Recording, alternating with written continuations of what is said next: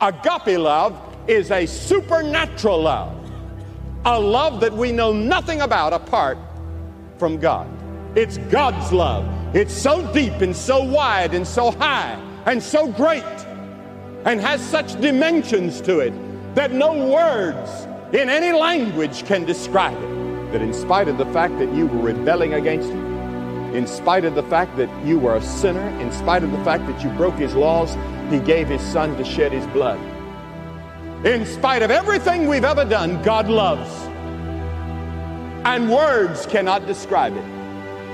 And God says the moment you receive His Son as Savior, He gives you the Spirit of God to live in your heart, and the Spirit of God produces this love in you and through you.